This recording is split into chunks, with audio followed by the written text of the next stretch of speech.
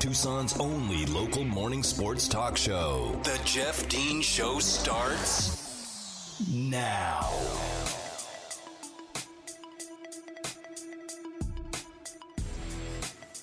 Welcome back to hour number 2 of today's edition of the Jeff Dean Show. And whether you are tuning in on the AM side at 1490, on the FM side at 104.9, or if you're tuning in via the live stream available to you on the ESPNTucson.com website, we do appreciate you tuning in. As I mentioned, we know that you have options in the mornings of where to spend your time listening, and we do appreciate you lending us your ear. You can also check out the podcast and listen to the show at your leisure, and you can listen to that on the we have it on Audible, it's on the Apple Podcasts, it's on TuneIn, Stitcher, Amazon Music. Just about anywhere you can get a podcast is where you'll find the Jeff Dean Show right here on ESPN Tucson. It's Tucson's only local morning sports talk show. Spent a lot of the first hour discussing local stuff. Now I want to talk some NFL. As you know, we talk NFL every single day here on the Jeff Dean Show. There is never a lax in that. If there's a show in the morning that I'm hosting, we will be talking NFL. Just the way it goes. It's the king, and there's always things to talk about, even in the offseason when people think there's nothing happening, always stuff to get into. The NFL preseason schedule opens tonight. The Hall of Fame game has the Pittsburgh Steelers versus the Dallas Cowboys, and a matchup that I think is going to be a fun one to watch because both of these players are going to be playing in tonight's game, and we're going to get our first look at them in their pro uniforms. Now, I do a Big Jeff's Big Board every single year for the NFL Draft. It's just something that I've enjoyed doing over the last 15 years or so. With as much college football as I watch, I just love putting together what I feel are the best 51 players in a draft in a given year. And in this past season's draft, for the 2021 NFL Draft, my number 4 overall rated player was a linebacker by the name of Micah Parsons out of Penn State, and my number 7 overall rated player was a running back out of Alabama named Najee Harris. Now, I love Najee Harris. I think Najee Harris is one of the most incredible athletes and one of the most incredible players in this particular draft class. I had him rated at 7 because I do weigh importance of position into the mold, which is why I had some quarterbacks rated higher and also Penei Sewell rated a little bit higher than him as well. But tonight, those two are going to come into what we hope is a head-to-head clash. Hopefully not head-to-head, a shoulder-pad-to-shoulder pad clash on the field as Najee Harris will be running the football for the Pittsburgh Steelers and Micah Parsons playing linebacker for the Dallas Cowboys. One of the interesting things, and look, this guy, Micah Parsons, watching him at Penn State, it was almost like we've seen it before for Arizona basketball, okay? We've seen players play at Arizona up close and personal. You're like, this guy shouldn't be here. Like, no reason why this guy should be here playing college basketball. I remember having a conversation with Sean Miller specifically about Lauri Markkanen, and we were just laughing, shaking our heads like, he shouldn't be here. He should be in the NBA. Like, you look at his body, you look at his game, he's an NBA player right now. It's not like he's wasting his time. He's getting a valuable lesson in college basketball on his time, but it's like, it's silly. And we had the same conversations about DeAndre Ayton.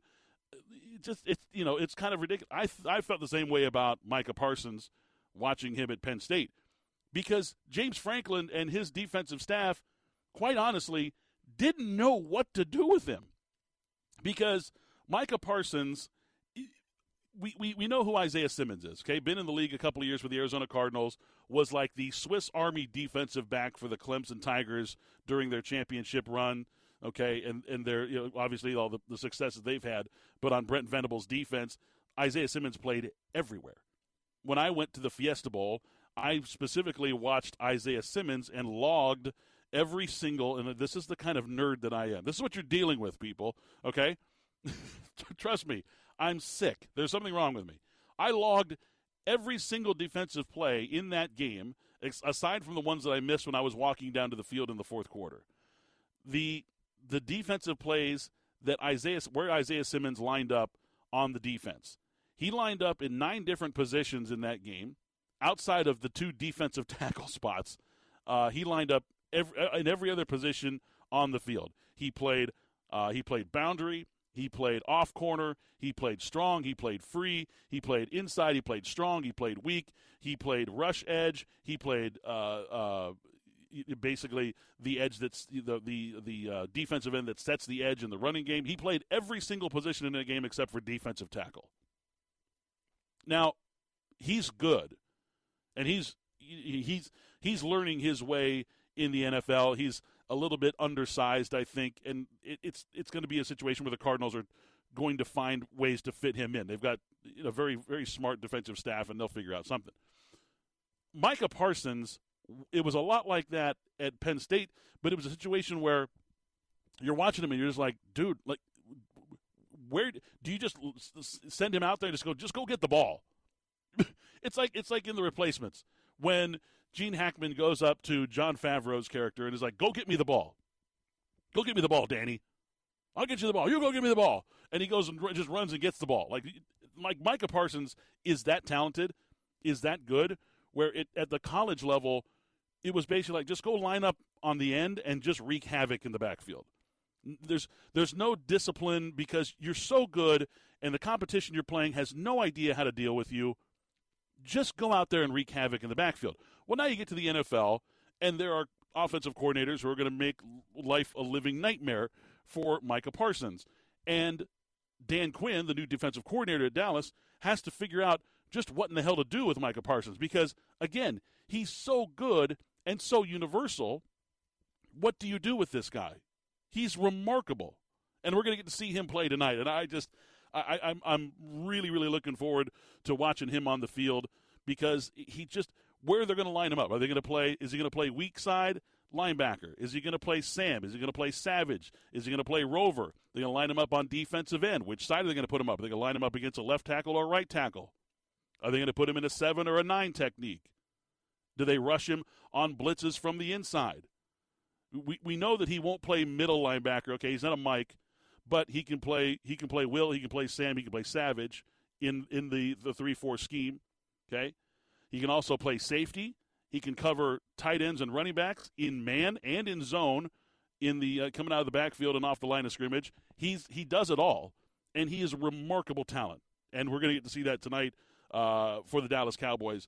And on the other side of the ball, on offense for Pittsburgh Steelers, my opinion, the best running back to come out of the draft in several years in Najee Harris, who, again, I had rated as number 7 overall player in this draft. He went number 24 to the Steelers, which was a huge get for them because they certainly needed a running back. They were the worst rushing team in the NFL last year. Najee Harris, he does everything that a running back you expect out of a running back, and he does it at an NFL level. He's been doing it at an NFL level. He did it for the last 2 seasons for Nick Saban in Alabama. He is an exceptional runner of the football, of course. He takes care of the ball. He secures the football. He's able to hurdle over tacklers. He's elusive enough to where he can spin out of harm's way against linebackers and corners and safeties that come up to stop the run. He's strong enough to run over those edge guys that aren't prepared and aren't ready to break down on a tackle like a kid like Najee Harris is. He's great out of the backfield. He's got soft hands. I think he dropped 5 passes in his time in Alabama, which is remarkable for a running back. He's got great vision. He's got good patience. He's a good blocker in pass protection. So when you go max pro, you can rely on him to stay back. If no blitzer comes, you've got an extra receiver coming out for your quarterback to dump off to. He's going to make a lot of big differences in the Pittsburgh offense this year. They're going to need him.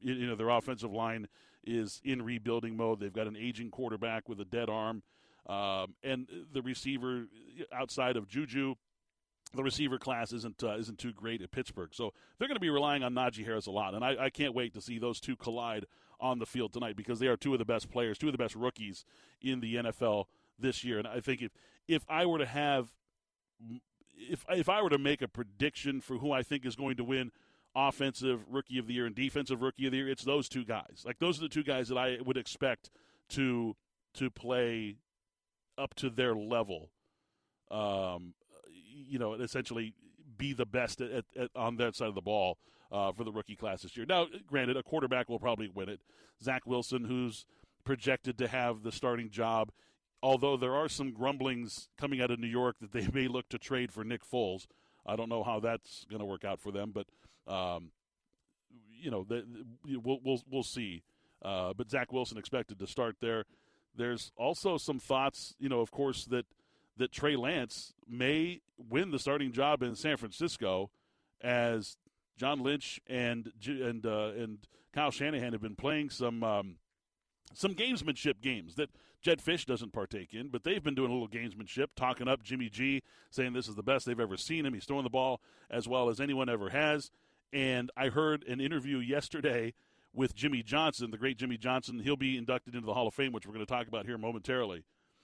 Jimmy Johnson was talking about his first year in Dallas and was talking about, they got Steve Walsh, who won a national championship with Jimmy Johnson at Miami. Okay, quarterback Steve Walsh was on the team, on the Cowboys, when he took over. They drafted Troy Aikman. Okay, in camp, Jimmy Johnson was talking, and this is Jimmy Johnson talk. Jimmy Johnson was talking a huge game about Steve Walsh. Steve Walsh just picked up right where he left off from Miami. He's at a championship level. He's performing as well as I've ever seen him before. He's throwing darts out there. He's hitting receivers. He's making all the proper reads. And bam, they trade him. They got a first, a second, and a third-round pick for Steve Walsh. And then the rest is history. We all know what happened after that. Troy Aikman is the rookie starting quarterback in Dallas. Had struggles the first year. Got sacked 1,000,000 times in his first season in the NFL. And then they used all those draft picks to build an empire around him. And again, we all know what happens next. So, listen, when you hear a coach talking up one of the quarterbacks, and they've got a rookie they traded up for, like they traded a lot of assets to go and move up to the number 3 spot to draft Trey Lance. I wouldn't be surprised if San Francisco is quietly talking with other teams right now, or if other teams just start inquiring. Because as we get closer to the season, coaches who thought they were good at the quarterback position are all of a sudden going, oh boy, we don't look so good here. Things aren't looking so great. What's available? Call the Niners. See if they want to see what they want for Jimmy G. They got Trey Lance there. See what they want for Jimmy G. They said he's been playing really good. They said he's fully recovered.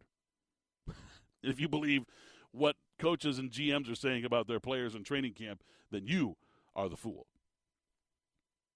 So it'll be interesting to see what happens. But it all kicks off tonight, the Hall of Fame game in Canton, and super excited for the season to begin because this now marks the beginning of the next, I don't even know how many weeks it is, all the way through to, January 30th, where we have at least one college football game or one pro football game every single week, and many of those weeks are going to be chock full of dozens and dozens of games.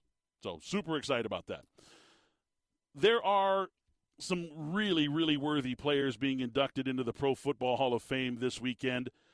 Let's first discuss the 2021 class, okay, or the 2020 class rather. I'm sorry. The 2020 class, which did not get to have their enshrinement last year, but they'll be having it this year. They're going to do it on Saturday, and then Sunday is the 2021 class. The 2020 class, I think people have forgotten about who these guys are. The fact that they're going to be involved. Jimmy Johnson being one of them. Of course, he got the call to Canton last year.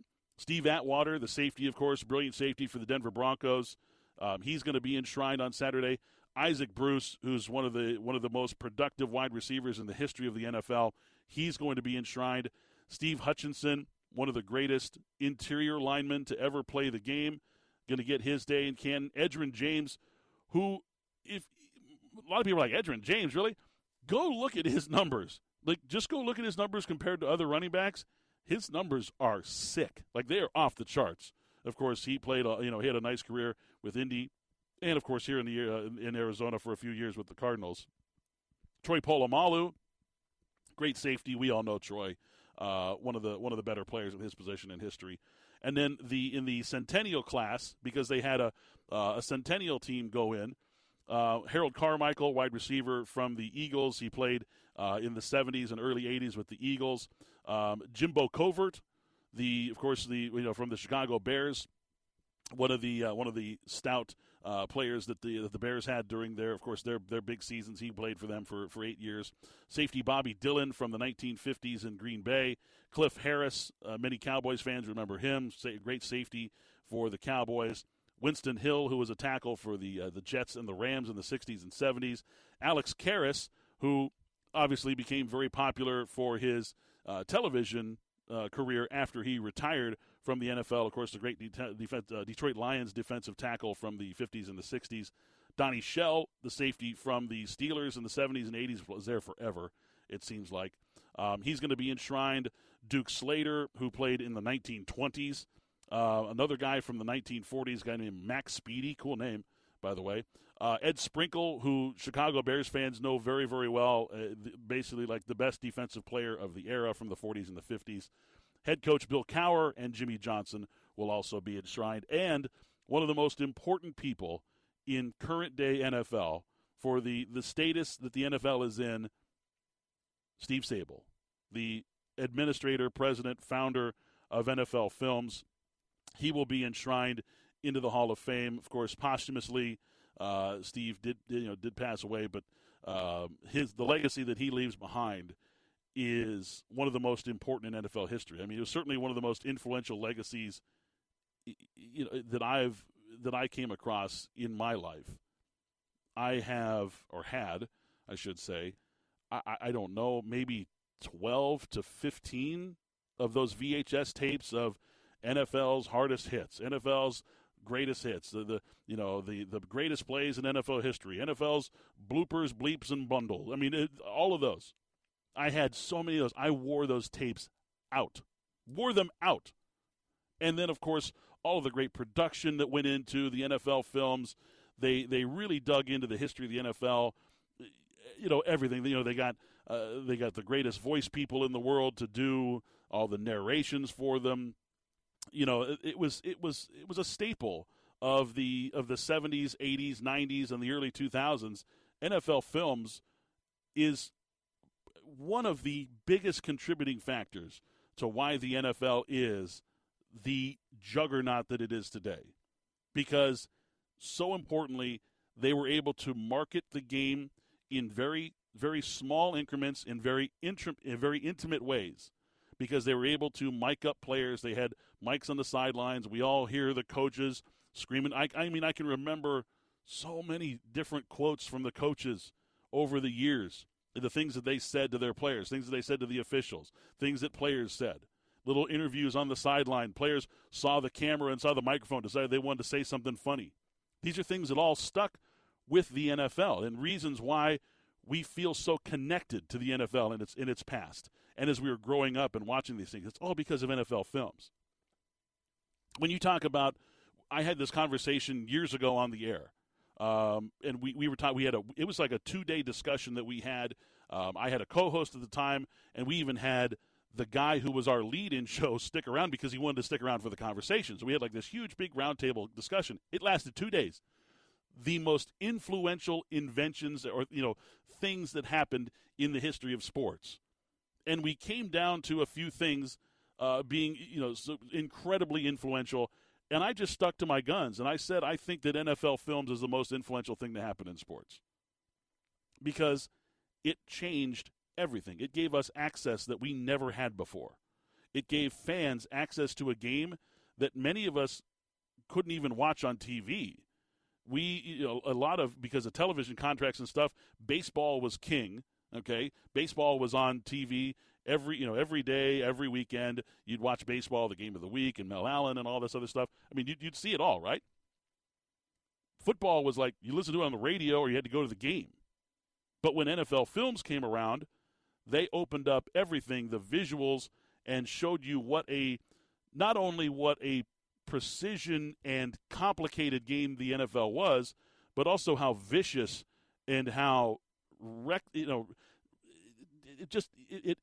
it gave a lot of people insight into everything that the NFL is, that the game of football is, at a very high rate of speed and high collision and physicality.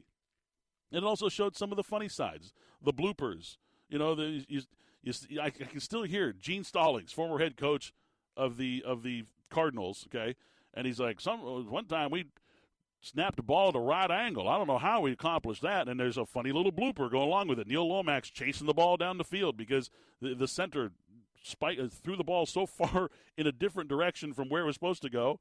Only the Cardinals could be. I can hear all these things, and NFL Films was the reason for that. And Steve Sable, unfortunately, posthumously going to be getting his day in Canton, but certainly, in my opinion, not only one of the most important and influential people in the NFL's history, but also in the history of all sports. Absolutely incredible what that did for people for 50 years that he was at the helm of NFL Films. You're listening to the Jeff Dean Show here on 1490 AM, 104.9 FM, ESPN Tucson. Coming up after the break, we will talk about this year's NFL Hall of Fame class, and I have my top 5 players not in the Hall of Fame. That's next. Come on back here to the Jeff Dean Show on ESPN Tucson. Now back to the Jeff Dean Show on 1490 AM, 104.9 FM, ESPN Tucson. All right, let's do it. We're going to take caller number 3 at 520-719-1490, 520-719-1490. That is the number. Caller number 3 going to win themselves a pair of tickets to go see FC Tucson host North Texas SC this Saturday night at Keno North Stadium. Game starts at 7 p.m. Gates open at 6. Call now, 719-1490. You could be the winner of a pair of tickets to go see some soccer, some football. Good luck. So, the 2020 class was announced. Obviously, we spoke about that. The 2021 class, I'm not kidding. Like there are 5. There are sometimes we look at this list, and maybe we don't know who the players are. I rattled off a bunch of names from the 2020 class, the Centennial class. A lot of people don't know who those guys are. Even though as great as Ed Sprinkle was in his time with the Chicago Bears in just post World War II NFL, people don't know who he is. You can't relate to how we saw him play on the field. So a lot of times these situations are where the Hall of Fame class, you're like, okay, sure, why? I take the NFL's word for it. This year's class is like, oh yeah, oh yes. I mean, you look at the names of these guys, 1, 2, 3, 4, 5, 6 players, and you're just like, dude, 5 of those guys can be considered for the greatest at their position all time. When you have name me the top 5 quarterbacks, name me the top 5 running backs, okay? So here's the induction list for the 2021 class. One of the greatest gatherings of Hall of Fame inductees that I can remember in recent history. Okay, we're going to start with a contributor by the name of Bill Nunn. We'll get these out of the way. Bill Nunn, a contributor who's being put into the Hall for the things that he contributed to the NFL. Won't get into that right now. Coach Tom Flores, okay, of course, coached with the Raiders for a long time. Very, very successful coach was Tom Flores. Finally getting his day in the enshrinement category, or in the enshrinement at Canton. Here's the list of players that are going to be inducted. Drew Pearson, of course, wide receiver from the Dallas Cowboys. He's going to be part of the veterans class, essentially. A guy who wasn't an early inductee, essentially, into the Hall of Fame. Okay, Drew Pearson certainly earned it. One of the great receivers of his era and one of the greatest Dallas Cowboy receivers of all time. Here's the rest of the class. Alan Faneca, okay, like everything guard for the Pittsburgh Steelers. Okay, just an incredible player. Also played for the Cardinals for a minute too. Okay, Alan Faneca, largely considered one of the greatest guards ever to play the game, and dude missed one game in his entire career. One. He played 16 seasons, I think it was. He played a lot, maybe 14. Anyway, dude missed one game at the guard position in his career. Okay, John Lynch. Safety John Lynch, of course, member of the Buccaneers and their run to the championship, and also the Denver Broncos. Played in a lot of big games. Many people consider him to be the most cerebral player at his position ever. Hard to disagree with that. Also, just one of those guys, like, if you've ever spoken to a former player or a former coach about John Lynch, people that played with him, played against him, coached him, they will all tell you the same thing. Like, they all go, "Oh, dude," like they will stop the conversation to talk about what a great person John Lynch is, and how integral he was to the chemistry and cohesion of the entire football team. Like, John Lynch is, when you talk about guys who makes everyone better on the team, there are very few people that are mentioned more highly than John Lynch. John Lynch was the guy, you put him on a 53-man roster, immediately all 52 other players are better players, because he was just such a force of influence on everybody and set it by example. He wasn't the guy that would get in front of a room and do the rah-rah speeches and talk at everybody like that, okay? John Lynch led by example, and that's the reason why he's one of the most popular players amongst coaches, players that played with him in the history of the NFL. Like, people, everybody, I've never talked to anyone who had anything bad to say about John Lynch, okay? So he's going to be in this class. Charles Woodson, maybe one of the greatest, maybe certainly in the conversation for greatest defensive back ever. Charles Woodson, he's in the class, okay? Now let's throw a couple more bombs on there, a couple more logs on the fire. Calvin Johnson, the wide receiver for the Detroit Lions, played 9 seasons in Detroit, 9 in the NFL. Of course, maybe the one thing, maybe this is the one thing that sticks out about Calvin Johnson in his career for me, and it's not by his fault, nothing that he did, is the reason we have this cockamamie misunderstanding of what a catch is in the NFL. Because of the game in opening week, Detroit Lions are in Chicago, 2010, okay? Calvin Johnson makes an amazing catch, jumps over 2 defenders to catch the ball because he was just that amazing. Jumps over 2 defenders to catch the ball in the corner of the end zone. Lions win, right? Or at least they take the lead with just a moment left on the clock.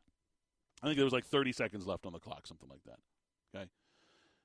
He lands both feet in bounds, okay? And when I say in bounds, I mean he's like 6 feet in bounds. It's not even close, okay? Both feet in bounds. Knee hits the ground, butt hits the ground, hand hits the ground, elbow, arm, forearm hits the ground, and as he's going to stand up, lets go of the ball to celebrate this game-winning touchdown or potential game-winning touchdown. The officials then decide to review this and overturn the play, saying that he did not control the ball all the way through the catch, when everybody on planet Earth that has watched more than 2 minutes of football could tell you that's a legal catch.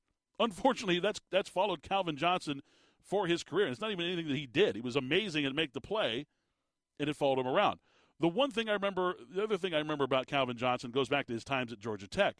Calvin Johnson was going from his junior season to his senior season at Georgia Tech, and some student stringer was asking him some questions in his $5 Radio Shack microphone down there in Atlanta, and asked him the question, what's one thing that you would like to improve from your junior season to your senior season? He says, well, this is Calvin Johnson's answer. He said, I'd like to work on, drop balls. I need to shore up the drop balls. And you can hear papers rustling. You can hear the kid shuffling through his papers looking at stuff. And he goes, well, you dropped 2 passes last year. And Calvin Johnson looked at him. He goes, well, that's 2 passes I should have caught. That's the kind of guy Calvin Johnson was. Physically, the most gifted wide receiver I have ever seen in my entire life. I've been watching this game a long time. And Terrell Owens, of course, physically gifted. Randy Moss, amazing, ridiculous athletic gifts. Did Randy Moss, his running and leaping ability. Calvin Johnson was an absolute freak. He had the most incredible catch radius. He had gigantic hands that could just go snatch the ball out of the air. He was incredible. He had incredible speed, leaping ability. He was strong. He was smart. He was a great route runner. Technically, when you look at what a wide receiver should look like, if you were say, give me Chris Carter's hands and Jerry Rice's head and all this other stuff, people say build the best wide receiver. I go, give me Calvin Johnson. Yeah, he didn't put up the numbers that some of the other guys that are already in the hall in front of him put up. And, part of that, he only played 9 seasons. He played in Detroit for 9 seasons, okay? Let's not fault him for that. He's one of the greatest wide receivers of all time. And finally, Omaha himself, Peyton Manning, going to be enshrined in the Pro Football Hall of Fame this weekend. When you have a discussion of greatest quarterbacks of all time, if you neglect to mention Peyton Manning, it's because you don't know what you're talking about. You have no reason to be in the conversation anymore if you choose 5 other quarterbacks in history over mentioning Peyton Manning for one of the best 5 quarterbacks of all time. If you have had that conversation and neglected to mention Peyton Manning, you are now stricken from those conversations. You're not allowed to have those conversations any longer. Period. End of story. Okay? So when you look at this is one of the best classes of all time. Alan Faneca, considered one of the greatest guards of all time. Calvin Johnson, incredible wide receiver. John Lynch at his position. Charles Woodson, just ridiculous player at his position. Peyton Manning, one of the greatest quarterbacks of all time. That's your class going in on Sunday. Now, after the break, I'm going to discuss the best 5 players still remaining, the best 5 guys out there that have not been enshrined. I have my top 5, and yes, it may be a little biased, but we'll just go with it. With school just around the corner, we want to help you and the student in your life get the supplies they need to succeed. Here at ESPN Tucson, we're giving you the chance to win that $1,500 back-to-school shopping spree. Just a few days remaining. You can register once per day through August 9th. Go to ESPNTucson.com. More after this. It's the Jeff Dean Show on ESPN Tucson. Back to the Jeff Dean Show on 1490 AM, 104.9 FM, ESPN Tucson. Congratulations to David Langley. David Langley was our third caller and won the tickets to go see FC Tucson. And check himself out some football this weekend, this Saturday night at Keno North. Enjoy the game, David. Thank you for listening, and enjoy. So I mentioned I'm going to give my top 5 players not in the Hall of Fame. And I'll start at the bottom. I'll work my way to the top. But these are my picks for the top 5. I was going through this morning, just kind of thinking it over, and I'm like, who's not, like, trying to decide who's not in the Hall of Fame. It took me a little while to find some of these guys because I couldn't remember if they had made it or not. Some of these names that some of the older players that I thought maybe have gotten in, but lo and behold, they have not. So here's my top 5. Okay, number 5, and I have criteria that basically it's the same criteria that I have for all Hall of Fames. Were you one of the most dominant players at your position for the time that you played? I do not compare eras. I am not into comparing players of today with – I don't compare Shohei Ohtani with Babe Ruth. Okay, it's silly to do that. Okay, were you the most dominant player, one of the most dominant players in your time, or did you do something just so incredible during your time that made you one of the most valuable players to your team? And therefore, that's kind of like my criteria. Okay, we can spot greatness, right? We know greatness when we see it. We've got a good enough eye for that. My number 5 player, and he will get in. He's just not in yet, and it's ridiculous that he hasn't gotten in yet because he was, without question, the best player at his position. If there's some argument there, okay, I'm biased on this particular player. I think he's the best player at his position during the time that he played. He played 8 seasons for the San Francisco 49ers, linebacker Patrick Willis. He was a Pro Bowl player every single year in the NFL. Every year he played, he was a Pro Bowler, including 5 first-team All-Pros. He was a member, or he is a member of the NFL's All-2010s team. He led the NFL in tackles twice. And he's the biggest reason the 49ers were successful on defense. He brought the attitude. He's one of the single best tacklers I've ever encountered in a football uniform. And I think that although he will have his day in Canton, he hasn't had it yet, and that to me is a slight to Patrick Willis. My number 4 player is a guy who I've actually had some great conversations with. We had a conversation the day before he won the Super Bowl MVP award. And we had talked about it, we were joking about it, and lo and behold, dude goes out and wins the MVP in the Super Bowl. I'm talking about Hines Ward, wide receiver for the Pittsburgh Steelers. Okay, played his entire career in Pittsburgh, as many players do, because it's the most loyal franchise in all of sports. Played 13 seasons with the Steelers. He's the Steelers' all-time leader in receptions, yards, and touchdowns.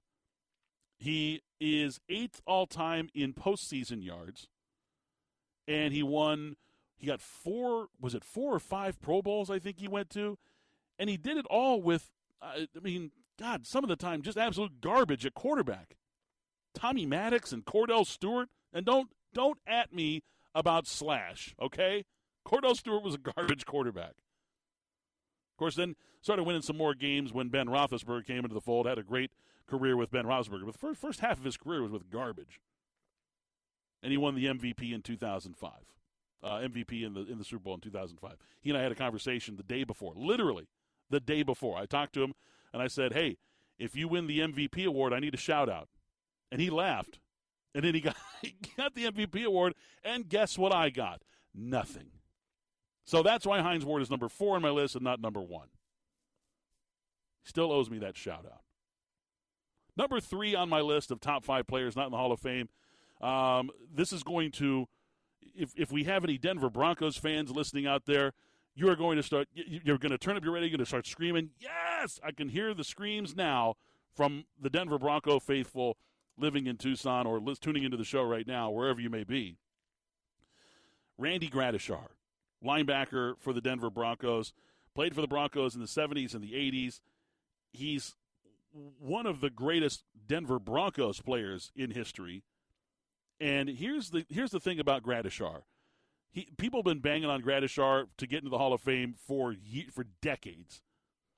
Now, his number, you can't confirm his statistics because they didn't keep tackling statistics when he played. Okay, he played in. He was inducted to basically given 6 Pro Bowls. He was honored with 6 Pro Bowls. He was an All-Pro in 1977. The Orange Crush defense was one of the best defenses in the era of the 70s. The great defenses, of course, the Steel Curtain and Doomsday and all that. The Purple People Eaters. Orange Crush was right up there. Okay, he got an All-Pro. He was a first team Pro Bowler. All that stuff. Okay.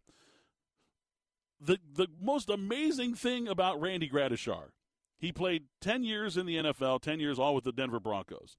According to the Denver Broncos, he is credited with more than 2,000 tackles in his career. Think about that.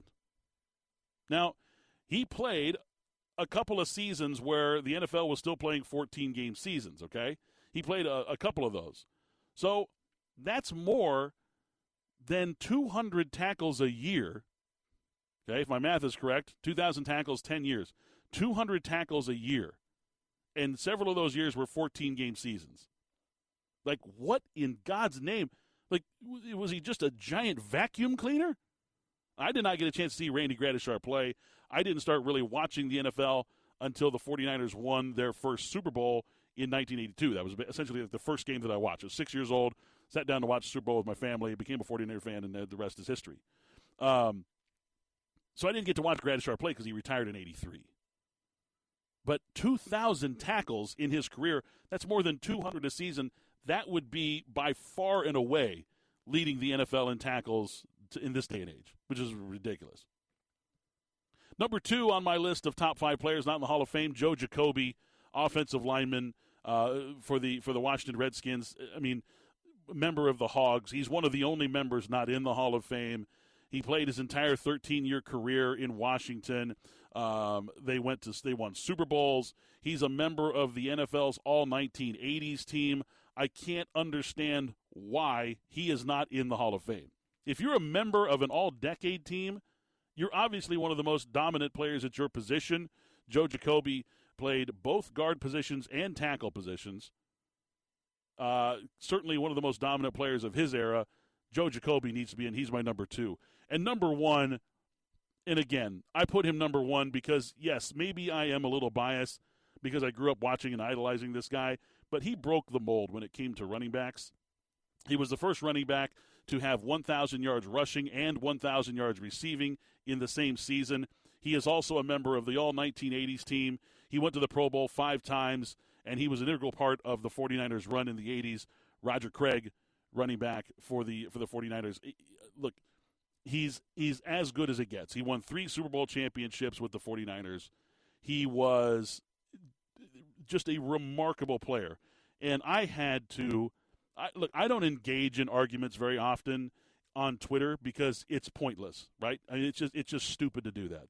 I don't even engage.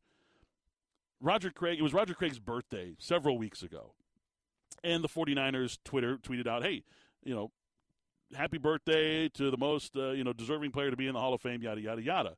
And some doofus commented on there, fumbler. Just put fumbler on there. Because he had one bad game. One bad game. A guy who has fewer career fumbles than the top 10 running backs in the history of the NFL. This guy wanted to call him fumbler, so I went at him. I let this guy have it. Look, Roger Craig, one of the best players of the 1980s, absolutely deserves to be in the Hall of Fame, and I hope that one day he does get his day in Canton before it's too late. All right, so there's my top 5 players not in the Hall of Fame. If you agree, if you disagree, feel free to at me. We can have a discussion on Twitter. Again, no arguments. I mean, we can have a discussion that has arguing factors to it, but no name calling. No need to be rude, okay? Feel free to at me, at UAZ Voice. That's at UAZ Voice on Twitter. Give me your top 5 players not in the Hall of Fame. Do you agree Patrick Willis, Hines Ward, Randy Gradishar, Joe Jacoby, Roger Craig should all be in the Hall of Fame, amongst others? The guy, Reggie Wayne was close to my list. Torrey Holt is another really good one, a really good player that hasn't made it to the Hall of Fame yet. Sam Mills, a great linebacker, of course, for the New Orleans Saints back in the day. A lot of great players not in the Hall of Fame. Give me your 5 at UAZ Voice. We're going to take a timeout. When I return, we'll put a big, bright, red, shiny bow on today's edition of The Jeff Dean Show. You're listening here on 1490 AM, 104.9 FM, ESPN Tucson. More of The Jeff Dean Show on 1490 AM, 104.9 FM, ESPN Tucson. Well, a few things happening here before we get out of here. Major League Baseball has finally revealed the stadium and the uniforms for next week's, and this is really cool, by the way, the Field of Dreams game between the New York Yankees and the Chicago White Sox. It's going to be held in Dyersville, Iowa, including designs that were inspired by the early 1900s. This is going to be the first game ever played in the state of Iowa, first Major League Baseball game ever played in the state of Iowa. It's going to take place next Thursday. Now, it was originally supposed to be played last year, but obviously because of the C word, we weren't allowed to have any fun. So they extended it out to this year, and look, this is going to be cool. They've released some of the the jerseys, what the uniforms are going to look like. The White Sox are going to be wearing like an off-white uni with navy lettering. It's a Sox and a logo with the interlocking SOX on there, and they'll also have pinstriped hats without a logo. And the Yankees are going to wear their knit grays with navy blue New York written across the front, and just a number on the back with no other accent. So they're going to go plain Jane, early 1900s look. It's going to be really cool. Now, the feature of the field is going to be the best part. It's a nod to Old Comiskey. The bullpens are going to be in dead center beyond the trapezoidal outfield out there, okay? They're going to have the cornfield that runs right up to the outfield fencing. There's going to be 12-foot-high corn stalks out there. Beyond right field is a corn maze in the shape of the MLB logo, which is between the field and then the original Field of Dreams from the movie, of course, the Kevin Costner movie in 1989. Again, the game's going to be played next Thursday. That's really cool. Can't wait for that. I actually have a friend on the White Sox. Maybe I'll give them a call and see if they want to come on and talk about that, or if they have someone that wants to come on and talk about it. Also, finally, RG3 is going to be joining ESPN's broadcast booth this year. And now ESPN is saying it's the longtime NFL quarterback. I don't know about what they consider a longtime NFL quarterback, but nonetheless, a guy who played in the NFL for a couple of years is going to be joining ESPN's broadcast service. He'll call college football games this season and may also contribute to the network's NFL coverage, reports Michael McCarthy of Front Office Sports. So even though he still has a desire to play, the 31-year-old backup quarterback who spent last season with the Baltimore Ravens is going to be now moving on to the booth. And again, we know that the booth isn't the end of the road for everyone. There have been players who have been like, yeah, I'm going to go to the TV booth. Nope, this sucks. I'm going back to the field and play some football.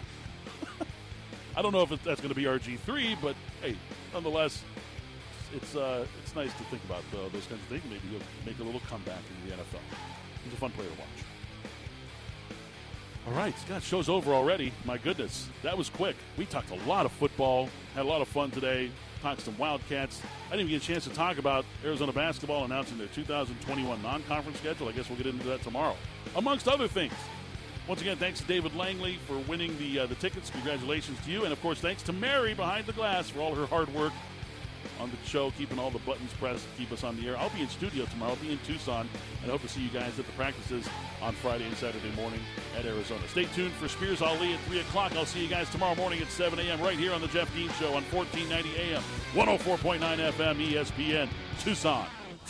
Thanks for listening to the Jeff Dean Show, Tucson's only local morning sports talk show. Jeff will be back tomorrow morning at 7 on ESPN Tucson. From the Casino del Sol studio, the soul of Tucson, this is ESPN Tucson, 1490 KFFN AM Tucson, KMXC HD4 Tucson.